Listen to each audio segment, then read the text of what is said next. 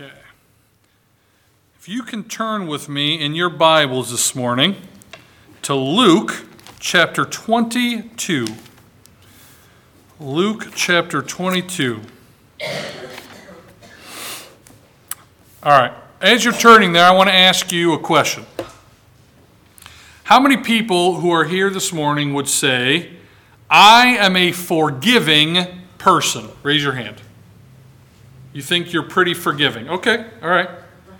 I want to give you a few scenarios, a few tests, and I want you to tell me how forgiving you would actually be. Scenario number 1. Adalia is up in the teen room, and I'm up there, and you walk by, and you hear me curse in front of Adalia. Like a bad curse word in front of Adalia. Would you forgive me? Okay. Scenario number 2. What if not only I were to curse in front of Adalia, but what if I was to deny Jesus Christ? Would you forgive me? So I curse in front of Adalia and I deny Jesus Christ. Some of you are thinking, look, I don't know. I think I might have to at least raise my eyebrows at what's going on here, right? Yeah. Well, thank God that He would still forgive me. There was a man, and his name was Peter, who cursed and swore and denied Jesus in front of a young girl, and God was not through with him. You know the story, but let's look at it. Luke chapter 22 and verse 31. It says, And the Lord said, Simon, Simon, behold, Satan hath desired to have you, that he may sift you as wheat. But I have prayed for thee, that thy faith fail not. And when thou art converted, strengthen thy brethren. And he shall say unto him, Lord, I am ready to go with thee, both into prison and to death. And he said, I tell thee, Peter, the cock shall not crow this day, before that thou shalt thrice deny that thou knowest me.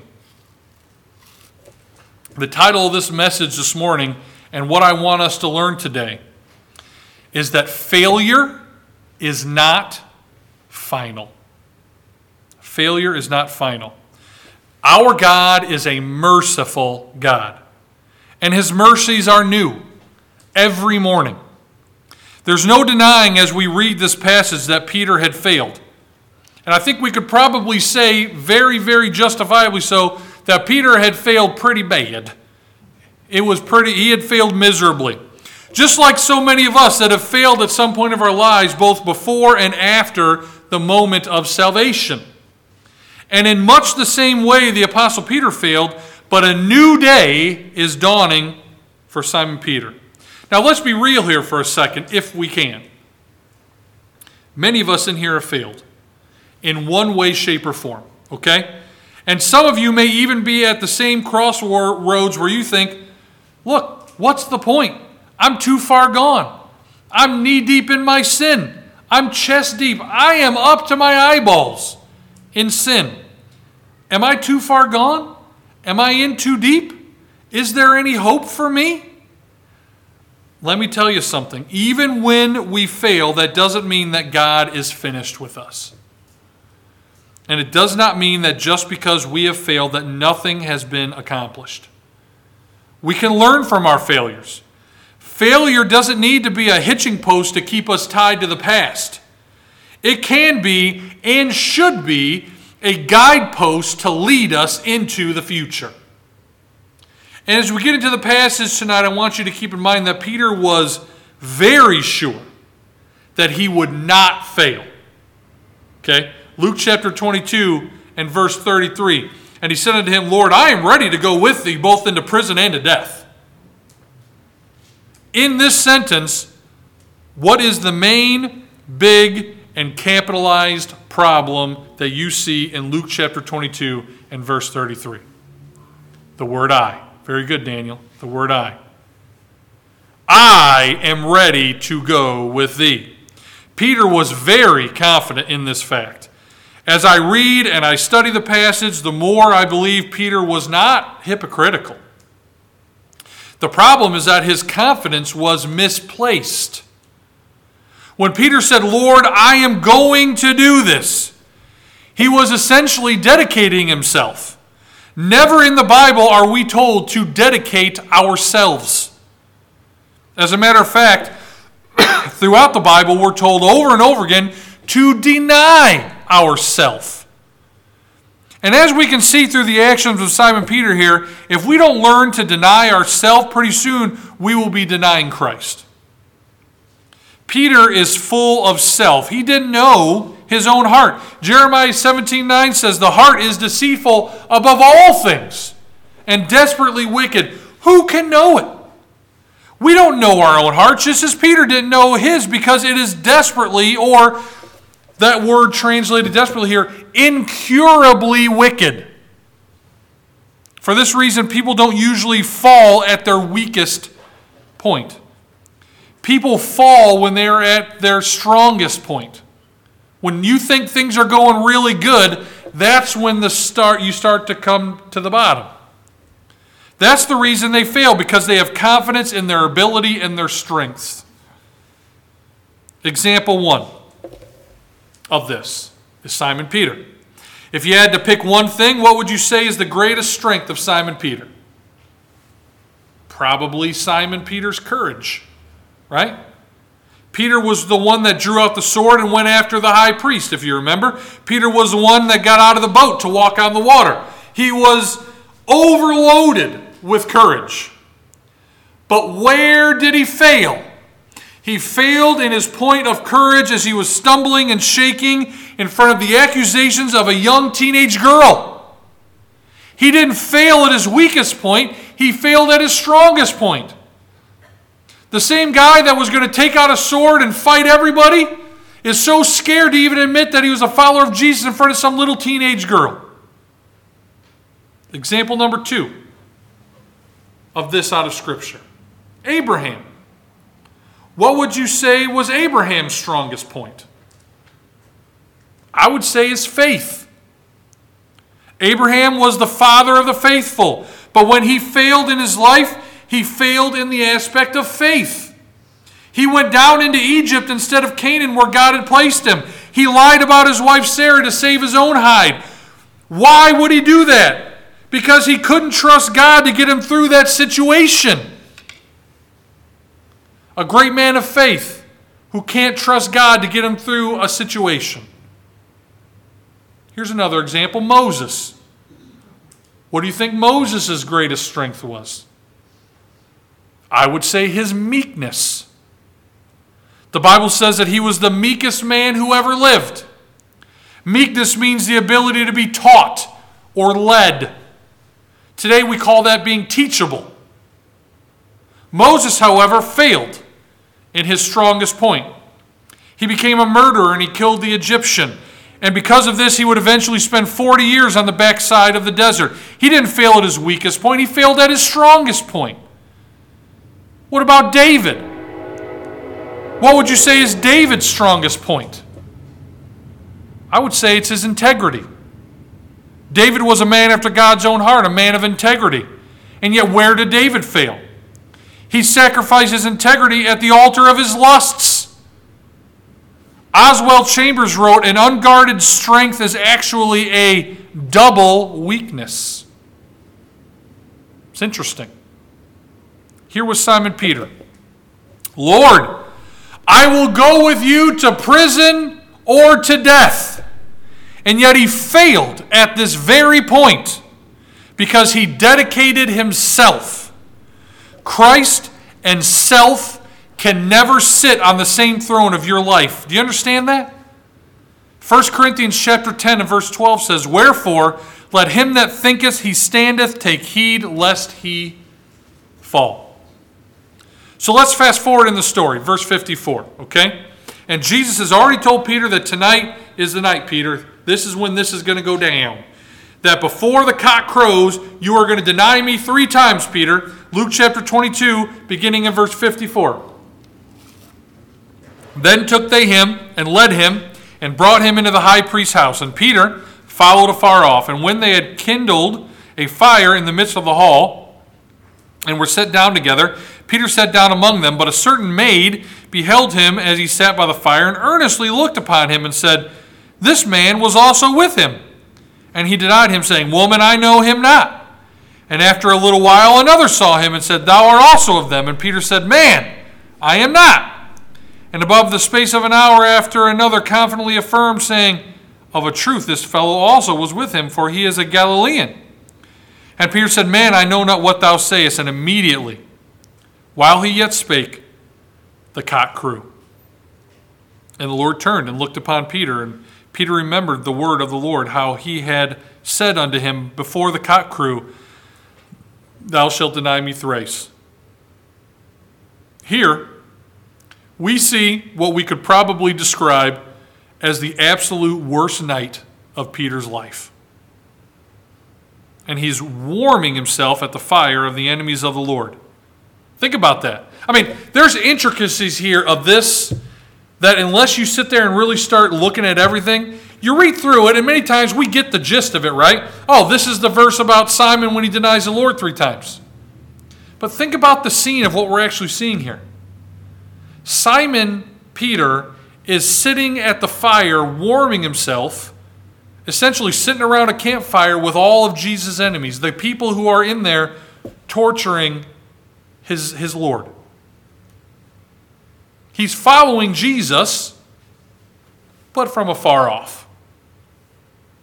When someone picks up on his language or accent, they could tell that he was from Galilee, because he talked like a hillbilly, essentially, because that's what the Galileans were thought of at that point.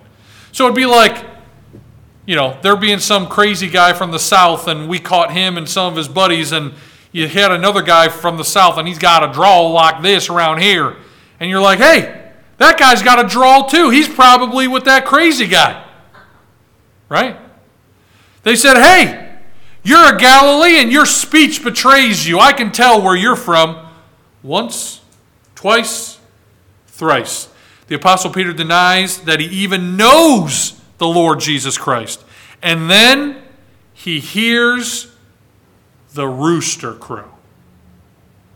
What Peter learned when the rooster crowed was the same thing that I hope we learn today. And that is that failure is not final. Because if you have failed, and I'm sure most of us have, if not, then just wait. You will. But thank God there is still hope for you.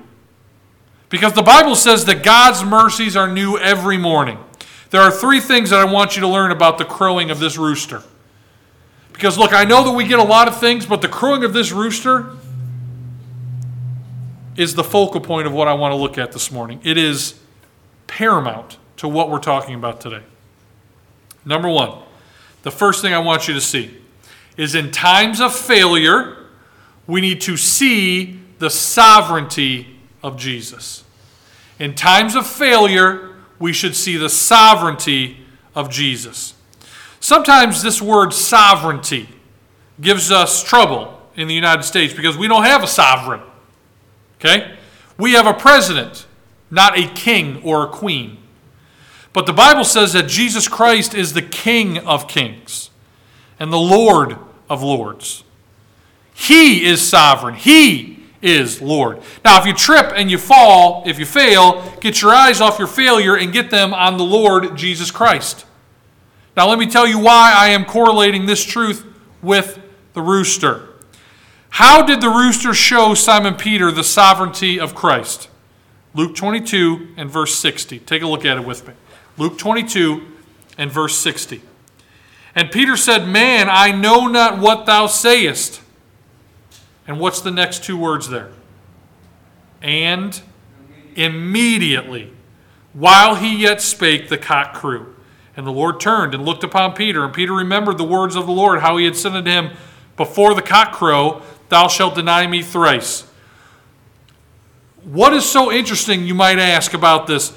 This rooster crowed at the exact, precise time. That is nothing less than a miracle. Nothing. From everything that I have read, right? When I wrote this, I did some research, as much as you can Google about crows, okay? I can say from my research looking at it that there are two things that are true. The only thing more difficult than trying to make a rooster crow is trying to keep a rooster from crowing, okay? So now I want you to think about, again, maybe this is a different light than what you've thought about it previously. Think about the scope then of this miracle. Our Lord had to keep every single rooster in Jerusalem from crowing until that exact precise time. Exactly immediately following what Peter had done. That is crazy. Then, only then, the rooster crows. And now notice what it says here about what Peter said right after this happens. And Peter remembered the word of the Lord. The cock crows and he remembered the word of the Lord. He no doubt thought of himself in that moment, he is still in control. Now things had gotten out of hand for Peter. I mean, really out of hand. His Lord and Master had been betrayed. He had been falsely accused, arrested, carried away, and the whole thing's coming apart, man. Where's God right now? Have you ever thought that? I just lost my job. I'm losing my house. My business is losing money. My doctor just told me it's cancer. My wife or my husband just left me. My kids have hated me. My family has ostracized me. I can't believe I did that with that woman or that man. Where is God right now? When we begin to think that way, we need to remember what Peter learned at that moment, and that is our Lord, no matter the circumstance, is still in control. Nothing has ever gotten out of hand. Psalm chapter 8 and verse 6. Thou madest him to have dominion over the works of thy hands. Thou hast put all things under his feet, all sheep and oxen, yea, and the beasts of the field, the fowl of the air, and the fish of the sea, and whatsoever passeth through the paths of the sea. Our Lord Jesus Christ has never lost his dominion. Even when he was being crucified, he said, No man taketh my life, I layeth it downward myself. What happened to Peter is that when things began to unravel, it turned to doubt, and doubt turned to fear, and fear turned into the denial. Faith is believing God in spite of appearances and obeying God in spite of consequences. I'm going to read that one more time, just so that we're all on the same page here. If you say you have faith and you have faith in God, faith is believing God in spite of appearances and obeying God in spite of consequences. If you fail in this area of your life, remember the sovereignty of the Lord. Do you believe that the Lord actually has everything under control? You have to believe it when you read this passage and see that the rooster crowing at that precise moment was nothing short of a miracle. 2 Timothy chapter 2 verse 13 says, If we believe not, yet he abideth faithful, he cannot deny self. Peter denied Jesus, but Jesus never denied himself. And therefore, did not deny Peter. He is the Christ of sovereignty, and he is still in control. Romans chapter 8, verse 28, And we know that all things work together for good to them that love God, to them who are the called according to his purpose. What are all things? Peter's denial was an all thing. Peter cursing was an all thing. God makes all things work together. Do you know that God can use your backsliding for good? Backsliding is not good. And if you are backsliding, you're going to suffer. Peter himself wept bitterly. It would have been far better had he not done it. But Peter's failure did not cause our God to fail. Jesus did not fail. Even though Peter denied him, he still did not fail. And he cannot deny himself. Our Lord was in absolute sovereign control, and in times of failure, we need to see the sovereignty of Jesus. Point number two. In times of failure, we need to see the sympathy of Jesus. He never stops loving us, guys. Ever. Even though we fail. I say amen to that. Luke 22 and verse 61, back to our passage, it says, "And the Lord turned and looked upon Peter, and Peter remembered the word of the Lord, how he had said unto him, Before the cock crow, thou shalt deny me thrice." What was the look that Jesus gave to Peter, I wonder? You ever think about that when you've read this passage in your Bible reading before? I mean, do you think Jesus looked at him and was like a spiteful look? Think it was a hateful look? Think it was I doubt it was that. That's something like teenage girls do on selfies now, right? I don't think it was any of those things at all. I think it was the look of an injured love. We've probably seen that before. I think almost everybody in here at one point has had children in their home around them. Have you ever said something out of anger to one of your kids and it just breaks their heart and they look at you like, I can't believe you said that to me? Like, that just broke my heart. You know that look I'm talking about. Have you ever seen that from a spouse before?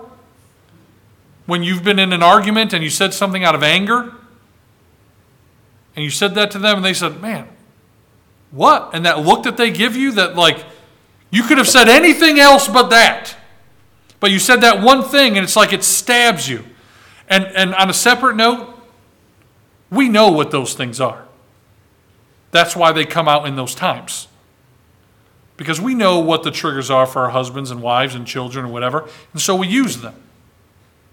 They're like, you remember the cowboys and they'd have those belts on in the movies, and they'd have the belts on with all the little bullets in the side? Those instances are those little bullets for us. And we're just waiting for that time when we can take that special bullet out. That's not biblical. We should not be doing that, but we do. That look that we receive when we hurt someone that deeply, that is the look that if I had to take an educated guess, knowing the person that our Lord was, that is the look that he gave to Peter at that time. And so, being people who I saw the heads nod, being people who have received that look before, we also know how Peter felt when he saw that look from the Lord, don't we? That feeling in your gut that you get when you feel kind of sick and nervous and sad all at the same time. It's interesting. Jesus didn't change. Jesus does not change you so that he can love you. He loves you so that he can change you. That's why I think he looked out at Peter, and he's still worried about Peter, even in the midst of his suffering and his humiliation. Even during this time, the Lord has his eyes upon him, his backslidden disciple. He doesn't do like we do, and somebody hurts us, and we're like, oh, that person's dead to me. Right? He denied Jesus 3 times. Jesus told him he was going to, and at this time, I think the Lord was genuinely still concerned about Peter during this time. If you have failed, God still loves you. But listen now, he loves you as you are, but loves you too much to leave you that way. His love is what changes you. Thank God that those of us who are saved today are not the same people that we were when we first got saved. That's why baptism comes after salvation. Because before salvation, we're dead in our sins. Once we're saved, we want to identify with Christ. You don't baptize a dead person. We're alive now. That's why baptism is so important. Not to our salvation, but because of it. His love is what changes us. If we're relating this to the passage, Jesus did not come to simply improve Peter's life. He came to replace Peter's life. Peter was surprised with his failure. Nobody was more surprised, I'm sure, than Peter at the way this whole thing started shaking out. Because like I said before, I don't believe that Peter was a hypocrite. I think he meant what he said. Lord, I'm going to follow you even unto death. I think he meant that. Many times I have had thoughts and words that have erupted out of me, and I literally have been surprised at myself. I'm like, where did that even come from? And I've learned over time that my self-life has not improved one iota since I've been saved. It hasn't. And neither is yours. And Peter did not realize what was really inside of him. But when he learned that in spite of all, this Jesus, who is in complete control, has never stopped loving him. Listen to me now. There is nothing that you can do, nothing that you can ever do that will make Christ love you more than he loves you right now. Do you understand that? We think of it in human terms. We think of it as, man, I cheated on my wife. She loves me less. Right? I blew all of our money in our bank account. They love me less. Because we, for some reason in humanity, we're always trying to earn love from people. It's like we're always on that earner mentality. That isn't how God gives out his love to you. When Daniel got saved, God gave Daniel all the love that he could possibly give, which is more love than any of us can ever fathom. Same with me. Same with anyone. There's nothing that I'm going to do that's going to make God love me more. Nothing. And there's nothing that I can do that's ever going to make him stop loving me. Now that's a thing right there, ladies and gentlemen. You say, well, I have to earn his love. And my answer to you is emphatically, no, you don't. Romans chapter 5, verse 8 says, but God commendeth his love toward us, in that, while we were yet sinners, Christ died for us. This is the sovereignty of God. And if you are a sinner, and I know that you are, don't ever let the devil say to you, God is through with you. You blew it. Lauren, you blew it. There's no more chances for you. Just give up. Stop trying, Lauren. Why is it that you think individuals get saved or start coming to a church and you see them there and they love it and then they're gone? It's because it's because Satan tells them you're not good enough. You don't know as much as that guy who sits across from you. That guy must read his Bible every day. You're not even reading your Bible every day. You should be embarrassed. They're going to look at you and judge you. You should be embarrassed of yourself. You should just stop going. It'd be easier if you just stopped going. Weren't you happier when you were just at home watching football right now? It's a huge lie. Just give up. Stop trying. He'll never love you. That's not true. God has never stopped loving you. God loves you. This Christ of sovereignty is also a Christ of sympathy. Number 3. In times of failure, we need to see our security in Jesus. In times of failure, we need to see our security in Jesus. Point number 3. Luke chapter 22 and verse 61. Luke 22 and verse 61. And the Lord turned and looked upon Peter, and Peter remembered the word of the Lord, how he has said unto him, before the cock crow, thou shalt deny me thrice. Peter remembered the word of the Lord. And what was the word of the Lord? Okay, remember, Luke 22, verse 31. And the Lord said, Simon, Simon, behold, Satan hath desired to have you, that he may sift you as wheat. But I have prayed for thee, that thy faith fail not. And when thou art converted, not meaning saved here, but meaning turned, strengthen thy brother. What does all this mean, right? There were two that were very interested in Simon Peter that day. And they were interested in his failure. One was Jesus, and the other was Satan. Okay? Now, why was Satan so interested in Simon Peter? Because he wanted to, according to Luke chapter 22 and verse 31 to 33, Satan wanted to, it says, sift him. Why would people back in the day, why would they sift wheat? Okay, so give you a little bit of a lesson here.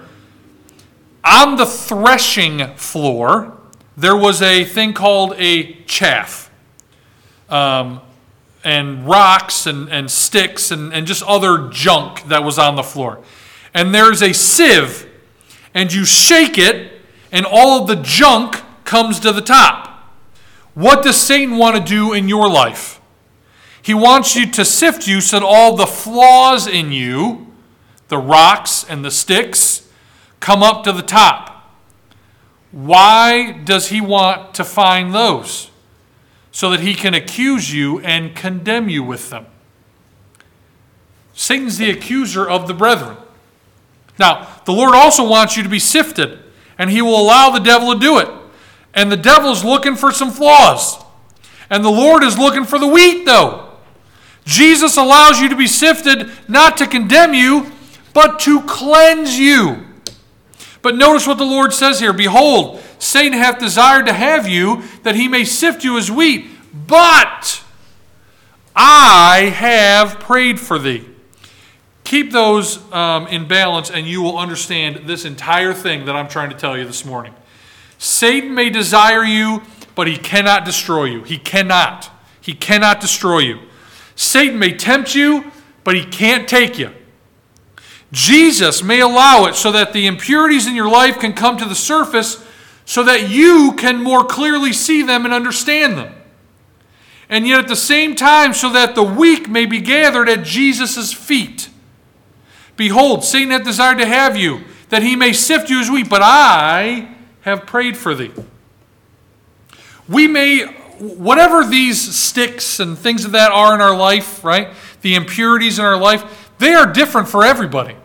Some people it may be our temper. Some people it may be anxiety. Some people it may be whatever. Name your thing here. God leaves it blank. He doesn't tell us what they are here. He uses a picture of sifting wheat. It could be anything. Whatever it is for you, that's what it is. God will allow these things to come up so that we can more easily see them and that we can come to him because we know now from here that he is praying for us to help cleanse us. John 17 and verse 9, I pray for them. I pray not for the world, but for them which thou hast given me, for they are thine. You say, okay, but isn't he praying for the disciples here? Yes, but he was praying for more than just them. I just read John 17:9. A few verses later in John 17:15, it says, I pray not that thou shouldest take them out of the world, but that thou shouldest keep them from the evil. So he doesn't just pray, Lord, just take them up to heaven. That'd be easier, right? Take them all up, take them away. I pray, Lord, that while they are here on earth, you will keep them and that they will be secure, just like he prayed for Peter.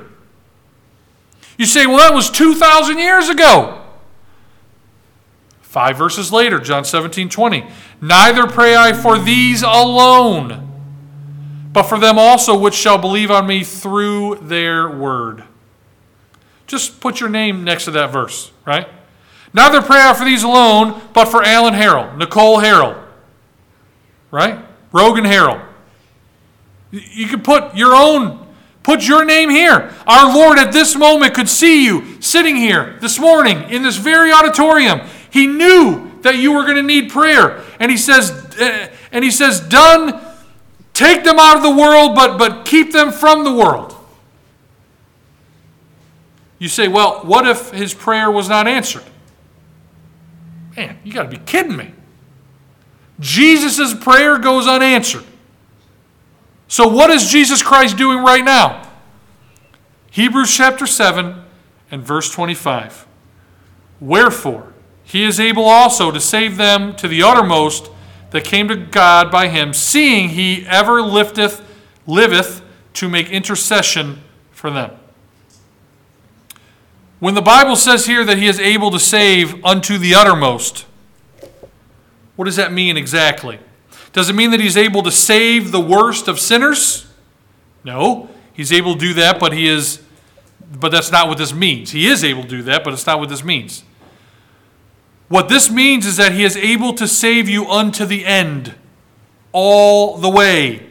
He will never lose you. He will never forsake you.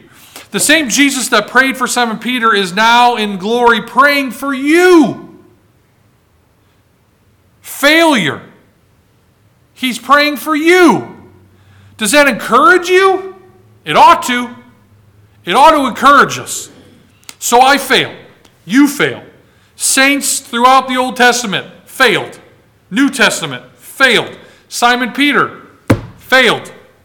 But when the rooster crowed, a new day was dawning.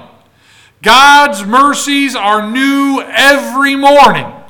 Jeremiah 18:4, and the vessel that he made of clay was marred in the hands of the potter. So he made it again another vessel, and seemed good to the potter to make it another vessel. God is not through with you, despite your failure, but there must be repentance. There has to be repentance. I heard a quote once that said, real repentance is the vomiting of the soul. Now, look, unless you're an adolescent boy, that's probably kind of gross to you, right? The vomiting of the soul. I think back to that time when I've really been sick, like the I'm never eating again sick, right? You know the one I'm talking about. I'm making my bed on the bathroom floor sick. It's terrible because what happens is your body, and that's the worst part about it really, is your body like retches to get all that sick stuff out of your body, right? That is how Peter felt when he went out and he wept. And it says, wept bitterly. And I'm praying that your sin will break your heart. And that you will heave from your heels and go to the Lord and say, Lord, I'm sick of it. Honestly, sincerely, I am repenting. Peter wept bitterly concerning his sin, and there was a new day for him. And let me just tell you, there can be a new day for you too. Let's pray. Dear Lord, thank you for this time that we've had to grow in our love and our appreciation for what you do for us and what you do for us daily.